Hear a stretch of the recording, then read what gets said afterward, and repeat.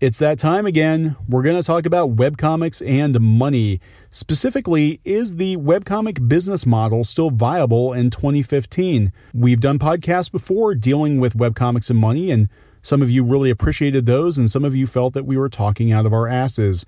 Cam won't be joining me today as she's very busy, but we will be joined by Brady Dale from the New York Observer, who will be talking to us about his predictions for webcomics going forward. Stick around.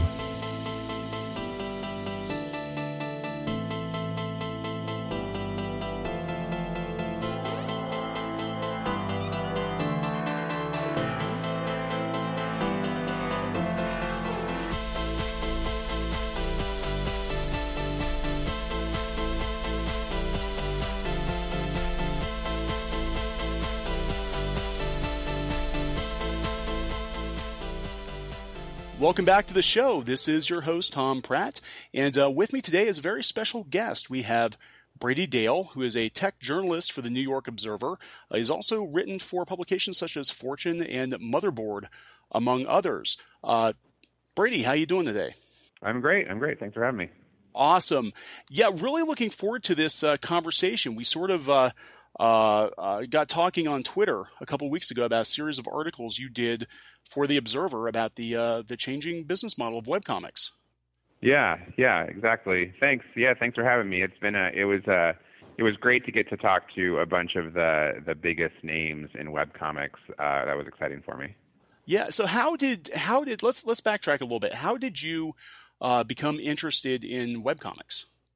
Well, I've been a comics fan since the second grade. I mean, I actually been trying to sell them right now. I have thousands and thousands of comic books.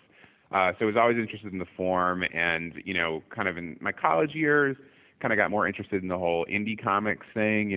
Moving. Oh, I still like superheroes, but in addition to superheroes and stuff, moving over to following the whole indie comics thing. The top shelf comics and the Fantagraphic stuff and all that. But then a few years ago, it started to sink in that more and more people, and I think I was a little bit late to this, but I started to sink in that more and more people were reading comics that were distributed for free on the web, and that there was this huge diversity. Some of them looked a lot like newspaper strips, and then some of them were kind of all over the place, like these big long comics. Some of them were narrative, some of them were different every day. And I honestly didn't get super into it until I started making one myself. I had always kind of dabbled in making comics, and I sort of had this idea that maybe if I could make a comic that was semi-popular, I could sell some of the stuff that I was writing on the side. That was sort of my idea, using that business model of you develop a following with a webcomic and then you make money off of it by selling stuff. I wasn't going to sell T-shirts. I was going to sell ebooks and stuff. But it didn't exactly work out, but I did do it for 2 years, and my drawing got a lot better. It was fun while it lasted. But because of that, I started reading a lot of webcomics and became familiar with a lot of them, met some people in the scene. And then as I transitioned into becoming a technology journalist, I continued to keep an eye on webcomics and decided to do this. The first thing I first did a story a little while before where I interviewed Casey Green, who used to do the webcomic Gun Show. Mm-hmm. And Casey, my interview with him was about wow, you killed Gun Show, and that made it famous. That's crazy. And so I started talking about why he did that, and that was a pretty popular story, and it raised a lot of interesting questions. And so, and then I did another story where the Amazing Superpowers guys, I found that they weren't really. This was one of the most consistently funny comics. And if you've read that webcomic, you can make certain judgments about me. It's very dark kind of humor. Yeah. But, I really liked it, and but it was surprising they kind of had quit updating very much. They still update, but just not very much. And I reached out to them to find out why, and they said it's because they're kind of moving into they are largely moving into making mobile games. Mm-hmm. And so I got interested in that, and I just realized that, people are still making comics on the web. That isn't going to change. There's still lots of them out there. The form is evolving, but I started to see that among the people who had gotten famous making comics on the web, mm-hmm. a lot of them appeared to be making decently large pivots in the way that they made money off of it, and I thought that was a decent trend story to pursue. So I reached out to a bunch of big famous webcomic artists. Not all of them got back to me, but enough of them did that I was able to do this 4-part story that went pretty deep on the topic. It started with this story called, I think, The Webcomics Industry is Moving On from Webcomics. I think that was the first one. Yeah. Yeah, and that seems that's the one that actually caught my attention, because I mean this is something that again this is something I can't really quantify it, but really my wife and I have been feeling this for a few years now. That it just seems like those who are going to stay in the online comics game, they're either changing their business model or they're just getting into another industry entirely. So yeah, and like there's two ways of looking at it. Like I really intentionally focused only on big famous webcomics for this. Like that was a decision I made for the story. Like I wanted to talk to the people who really had proven that you could make money this way and see what I could learn from them. And there's two ways you could look at it. I mean, you could say like neither rock music nor movies are going anywhere, and yet J-Lo did one first. I think it was movies. I'm not really sure. And then she did the other as well. And that didn't mean that she did it because either rock music or movies, maybe pop music is what I think I should say, pop music or movies was going anywhere. It was just that she was famous enough that she could do more things. And I think you definitely see that with some of the webcomics creators. Like they just had enough clout in the world that other people wanted to work with them. But I also think that, and I think that's true for a lot of these guys and women. I mostly talk to guys. I tried to reach some of the women, sort of failed. But I do think that there are things about the nature of the web now that aren't maybe not quite forcing them to, but giving them a very strong incentive to diversify their income streams. Yeah, it seems to be. I mean, I think 2015 we're in a much different place than we were in 2005 and certainly 2000. As far as a way to reach people and monetize your content on the internet. Yeah. And it does seem like, at least from where I'm sitting, social media seems to be playing a large part in that. YouTube and Facebook and all of these things that weren't around when webcomics began. Yeah, I think that's right. And that's something I heard from a lot of people, sort of to really oversimplify what folks said to me, but it started out that Facebook and Twitter and all of them were awesome. I remember John Allison in particular saying, when Twitter first came along, every time somebody tweeted one of his comics, he saw like a little burst in traffic, you know, and he was like, "This is great. Twitter is the best thing ever." But more and more, it seems like, I think it was Dave McAlpatrick of Cyanide and Happiness who said, or maybe that was John Allison too, who said that Facebook is some people's internet. Like they just never leave Facebook. So if it's not, if it's not on Facebook, they don't go to it. And so like social media was at first a real traffic driver, and then it kind of became a bit of a parasite because it was like at first it convinced everyone to use it because of the traffic thing, and then once it got everyone using it, it was like, especially Facebook in particular did this. It was like, haha, just kidding. We've got everyone on our platform now.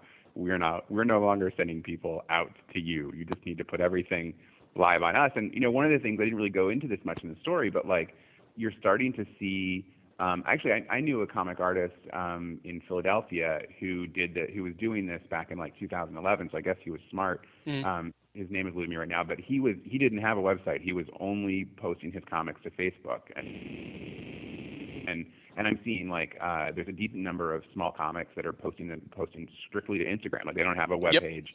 They're just going right up onto Instagram. So people are doing that natively, but it gives you a lot less control. You can't get anything from ads really, at least at this point. And you're limited to their formats, so like a site like Subnormality could never really do that. Right. So I think to me that the two biggest trend factors in webcomics has been sort of what I think is the parasitic nature of social media for the form. And then, on the flip side, the biggest boon, my second article was about this, is the power of Patreon. Patreon has really allowed those people who did manage to build an audience to monetize it in a new way that's much more stable and reliable. And, that's been huge for some of these folks. Now, will anybody be able to do that going forward, with the industry so hindered? Who knows? But some of these folks are going to hold on for longer than they might have been able to once ads and T-shirts died, because thanks to Patreon. So that's pretty cool. Yeah, it is pretty cool. I mean, it seems to be the last few years, it really, as far as the webcomics, business model, if there actually is a webcomics business model, it seems like crowdfunding has definitely taken hold. And a lot of that, I mean, you talked about ads. Now, I mean, that's one thing we've run into is the rise of the ad blocker. I mean, It's definitely hurt a lot of webcomics. Yeah, that's right. And also, I think ads just stopped paying quite as much too. So yeah, that is going to be painful. Yeah. This is really fascinating stuff. I think at least from where I'm seeing where a lot of creators are sitting, it's kind of like you really need to stay on your toes and be flexible and be willing to try new things. I think, especially with the internet, because it changes so quickly. Holding on to a business model that's 10 or 15 years old doesn't really make a lot of sense, but people still do it, Yeah. I think, I do worry for folks in the future. It has been super interesting to see some of the things people are trying. The Saturday morning breakfast cereal crew is one that I managed to get some communication with, and that is an insanely popular comic, and they're being much more philosophical about it. It seems like they told me that their traffic hasn't really fallen that much. That it seems to be pretty okay on their site, but they're really focused on just building up social, having more Facebook fans and having more Twitter followers, and building up things that way. And they have the Patreon and all that, but they're getting into some pretty interesting businesses. And one of the things I like is, and the Wondermark fellow spoke about this. One of the things I think it's interesting to see is that a lot of these companies are starting businesses that aren't at all comics related, and yet you can totally see the shared sensibility. So like Saturday morning breakfast cereal, which like if any of your listeners who've read it, this will make sense if you've read it. They're starting a single-use monocle company. Yeah. I saw so that. You can like buy these monocles, where I guess if you want to go to a party with a monocle, I don't know. It's just you can totally, like, if you've read that comic, you can get why that's something that would make sense to them. And they have a big enough fan base and folks who will think that's funny and maybe kind of fun that they actually will be able to turn a profit. And it really captures sort of the power of the idea of building notoriety and then monetizing that, because I think if someone just came out and was like, hey, we're making single-use monocles, like the world would be like, yeah, we're not really that into that. But if it's a person who has some credibility and people sort of get the humor of it, I think you can, it's like when David Reese launched his artisanal pencil sharpening service. Like a random guy couldn't have done that, but David Reese can do it because they appreciate his humor. So I think it captures that as well. And similarly, the Amazing Superpowers guys, they're moving into mobile video games, but their games are definitely going to have that are going to have that like dark humor in them. I mean, one of them is about an indestructible running chainsaw that kills everyone it comes in contact with, which is terrifying. Yeah, so it seems like it does look like you just have to keep that ball rolling and build a brand around yourself, your sensibilities, and know your audience. So now in the last couple of years, there's been a rise in mobile webcomic apps like Topostic and Line Webtoon, and I think Tokyo Pop has one coming out.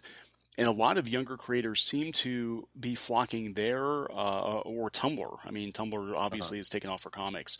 Do you think the days of the standalone webcomic site are coming to a close? I don't know.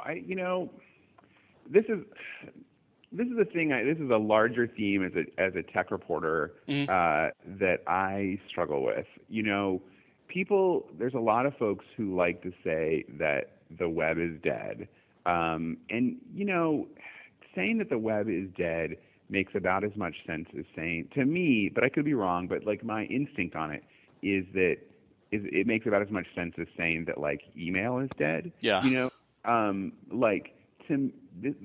It seems to me that if a sector isn't growing, then people pronounce it dead. But the thing about what folks forget is like nearly everyone who is on the internet is already on the web. So like it can't really grow because everyone's already there. Right. Now on the flip side, mobile is growing like crazy, and in many places where it's growing, like the developing world, those folks are just completely skipping the whole web phase. They're never going to have a desktop home computer. For them, the internet is what's on their device. So like there is a certain logic to it, but it's sort of hard for me to believe that like, with bajillions of people who come home every night and play on the internet and people like me who stare at the internet all day at work, that the web is going anywhere. But I do think, so I don't know if I think the web is going away, but I do think it's going to become harder to build a following with a standalone website. Like it might be the kind of thing where it might be sort of more kind of thing like where the way it used to work is you built up a certain amount of following with a standalone website, and that earned you the right to do a Kickstarter that you could reasonably believe would make money, or a Patreon that you could reasonably believe a decent number of people would join in on. It could be that like you build yourself up via social, like your Instagram comic, and once you get a certain following and people who will respond to calls to action, then you do a website and then you monetize it other ways. But I don't think that big web comics down the road are going to become big on the web.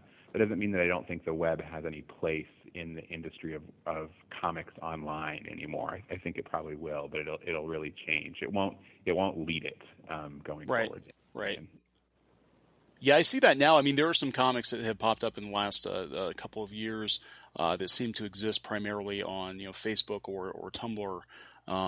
They don't even have a home site, as it were. They just sort of like popped up on social media, and they're huge. And I wouldn't think it, because I'm used to going to someone's website, being like, hey, how many followers they have, what's their approximate hits per month, and it's hard to do that sometimes with social media. You have to kind of guess like how many followers do they have on Facebook or Twitter or whatever.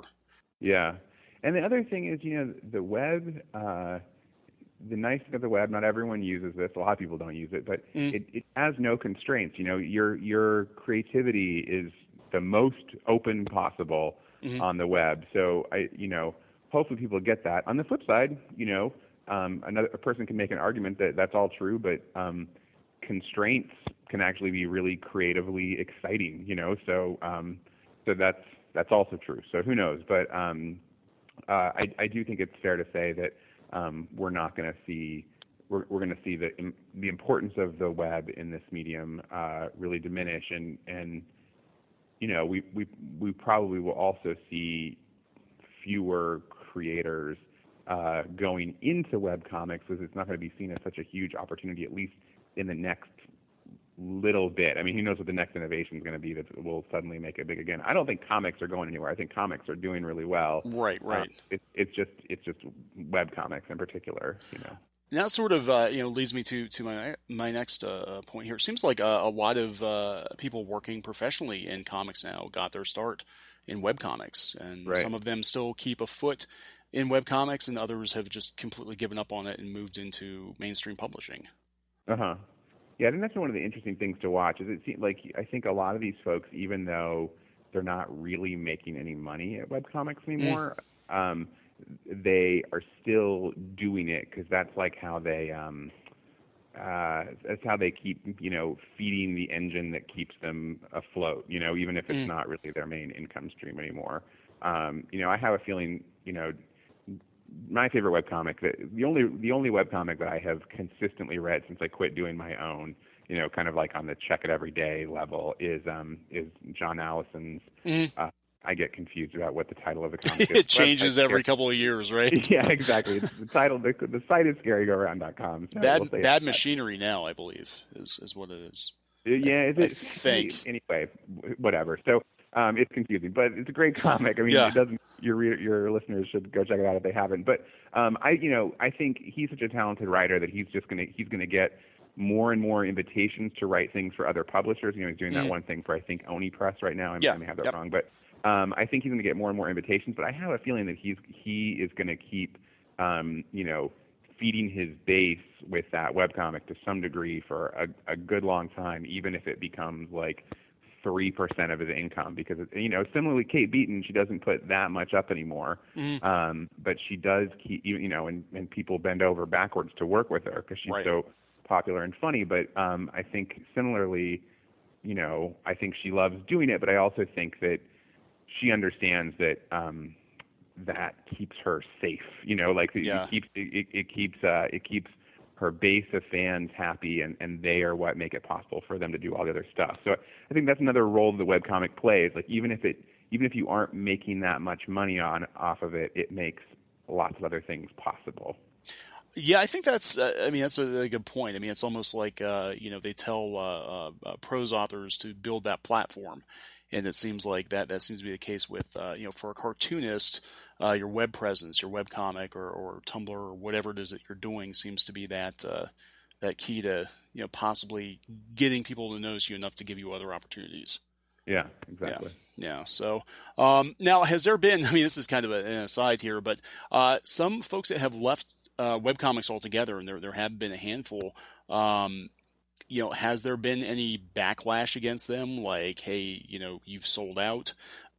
Yeah, well, people are, I don't know. I didn't really pursue that question, to be honest. Okay. I can say one person I spoke to who kind of has done that is Dorothy Campbell, who does Cat and Girl, which is a great, very strange, very philosophical comic that has a really big fan base, and she's kept doing Cat and Girl, but it's less updates, she just flat out took a job, she did the webcomic for years, and now she's working for Bloomberg doing comics for them. Oh, cool. So it's like, but it's a very sort of mainstreamish kind of job, and so, congrats to her. She didn't tell me, I didn't ask, but she didn't tell me that like her fans flipped out or anything, but I think I hope that the broader public understands that like people got to do what they got to do, and it's like you can't hate on folks, I think also, for some of these like old heads, like Drew of Toothpaste for Dinner, he's still doing his comic, but I should mention a funny like aside on that aspect is sort of a thing I got attacked on Twitter for, he's still doing his comic, but this is sort of what Casey Green said too, is that like there is a certain point for a lot of folks where you've done a comic for 5 years, 10 years, like it does get a little tired at a certain. You're like, I feel like I'm making the same jokes. I need to enter into a new space, and Toothpaste for Dinner has had a pretty significant drop in readership. Drew told me that, and it's in the story, but it still gets probably more readership than lots of webcomics out there. It's very popular. But he was just like, and he still likes doing it, and it's still going, but he has some other people involved now, and it was just kind of like he was like, I kind of need to do other stuff. I've got other creative itches to scratch, and that's kind of what Casey Green said too. This is the funny thing on that one. So I reported in the story that he had said to me that that he had some artists in China who were doing his artwork for him now and actually kind of helping with the writing. Right. And I didn't double check that because it wasn't. I didn't think it was a super big deal or he had a particularly strong incentive to lie about it. But there was folks online who were very like really wanted me to get all Columbo on it. But why are you such a lousy journalist on investigating this? And I was like, I don't know. I do tend to take sources at their word, especially when there's like nothing in the public interest at stake on this point. Some people wouldn't let it drop. It was kind of funny, but I was like, well, you guys look into it if you don't think it's true. I don't know. Wow. It wasn't a big deal to me, but whatever. Yeah, it's I'm thinking back. I read an article. It was on women write about comics, and I talked about it before, but I believe and I'm sorry if I have his name mangled here. Ian Jones Quarterly, who did RPG World. He'd actually, I mean, he was crazy popular. His comic was crazy popular, and he basically quit because fans were being very belligerent because he had, work duties, school duties, and he's just like, I'm done. I can't do this anymore, especially if you're going to scream at me, if I don't post a comic for 2 weeks. And now he's working on Steven Universe, so he's doing pretty well. And again, that just seemed to be a case of someone just like, hey, that was great for that time in my life, but I'm sort of moving on, to other projects now. Yeah, that's too bad that his own fans drove him out of webcomics. It does remind me of the story of R.K. Milholland, who does the comic Something Positive, and I brought this up in my second piece, Patreon, webcomics, and getting by. And I sort of argued that you can make the case, though I didn't dig into other examples and other art forms, but you can a little bit make the case that webcomics kind of invented the Patreon model, because the same thing happened to this guy R.K. Milholland, who had a decently popular webcomic called Something Positive. But he had a job and a life and stuff, and he wasn't keeping up with his update schedule. And people were, grousing about it. And he finally challenged his fans. He was like, look, guys, if you're that bummed about it, I need about, I think it was like $30,000 in a year, to keep a roof over my head. So if you guys will give me $30,000, here's my PayPal address, I'll quit my job and I'll do the webcomic like crazy. And people did it. And, and so he's been doing well ever since. So that's a great story. Sadly, other people tried to replicate it and didn't really have that much success. It wasn't until Patreon kind of institutionalized it that it really started working. But you can, I think one of the things that is great is you can make a little bit of an argument that that webcomics through Mr. Milholland's story kind of did a minimum viable product of what Patreon became, some years later. That's cool. So where do you think, I mean, I know it's really hard to forecast this stuff, but where do you think the webcomics business model will be in 5 years? Oh man, yeah, that's tough. Here's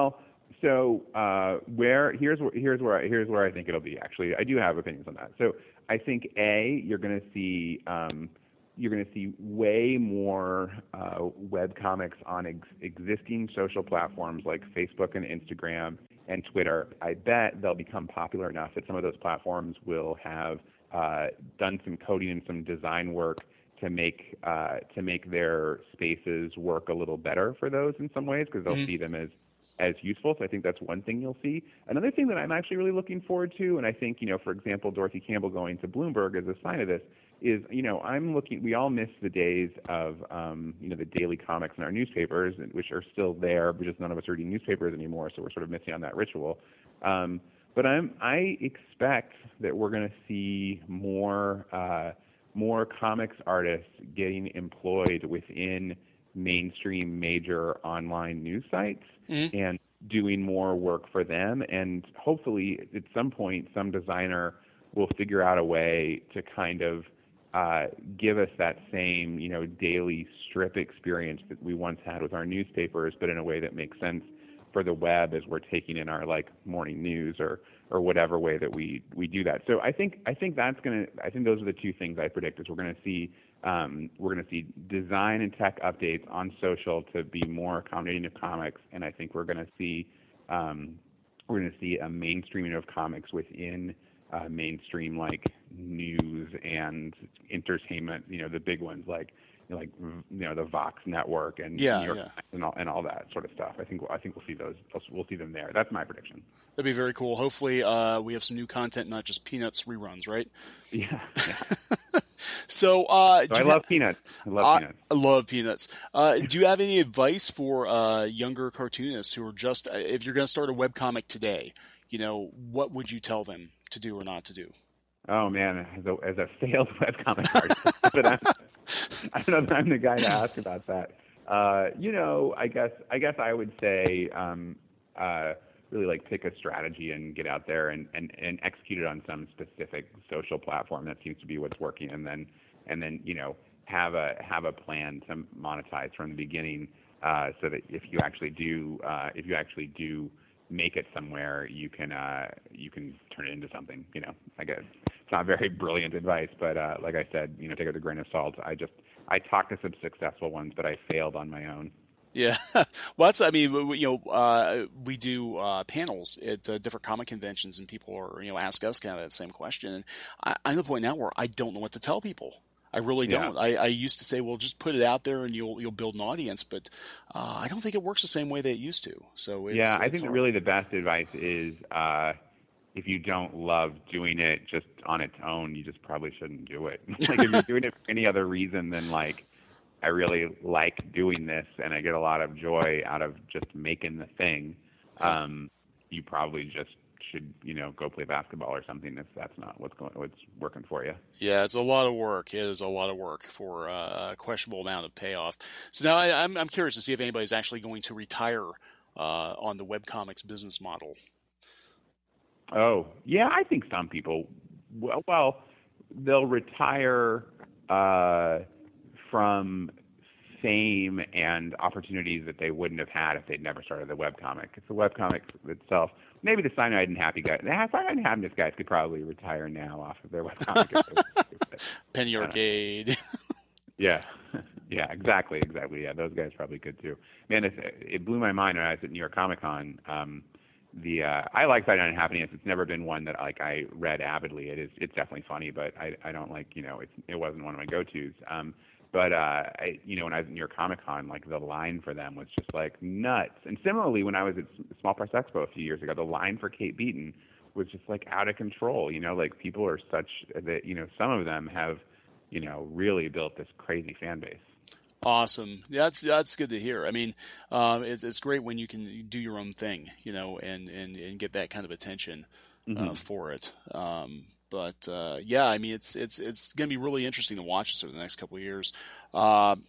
Definitely appreciate you taking the time to call in. I'm going to put links in the show notes for interested listeners. They can go and check out Brady's articles. They really are excellent. And where else can people find you online? And the main place folks want more is follow me on Twitter. I'm at Brady Dale on Twitter. That's the main spot. And then if you click on my name in any of those Observer articles that are going to be posted in the show, that goes to whatever I'm working on lately. That'll show you all my stuff. So those are the two main places I'm appearing on a regular basis is on the Observer and on comments on Twitter. Fantastic. Well, again, I want to thank you for coming on the show, Brady, and we're going to end it. All right, cool. So thanks, man. Yeah, thank you, sir. And check us out. Subscribe on iTunes, subscribe on Stitcher, and check out our own comic at shadowbinders.com. Talk to you later. Peace.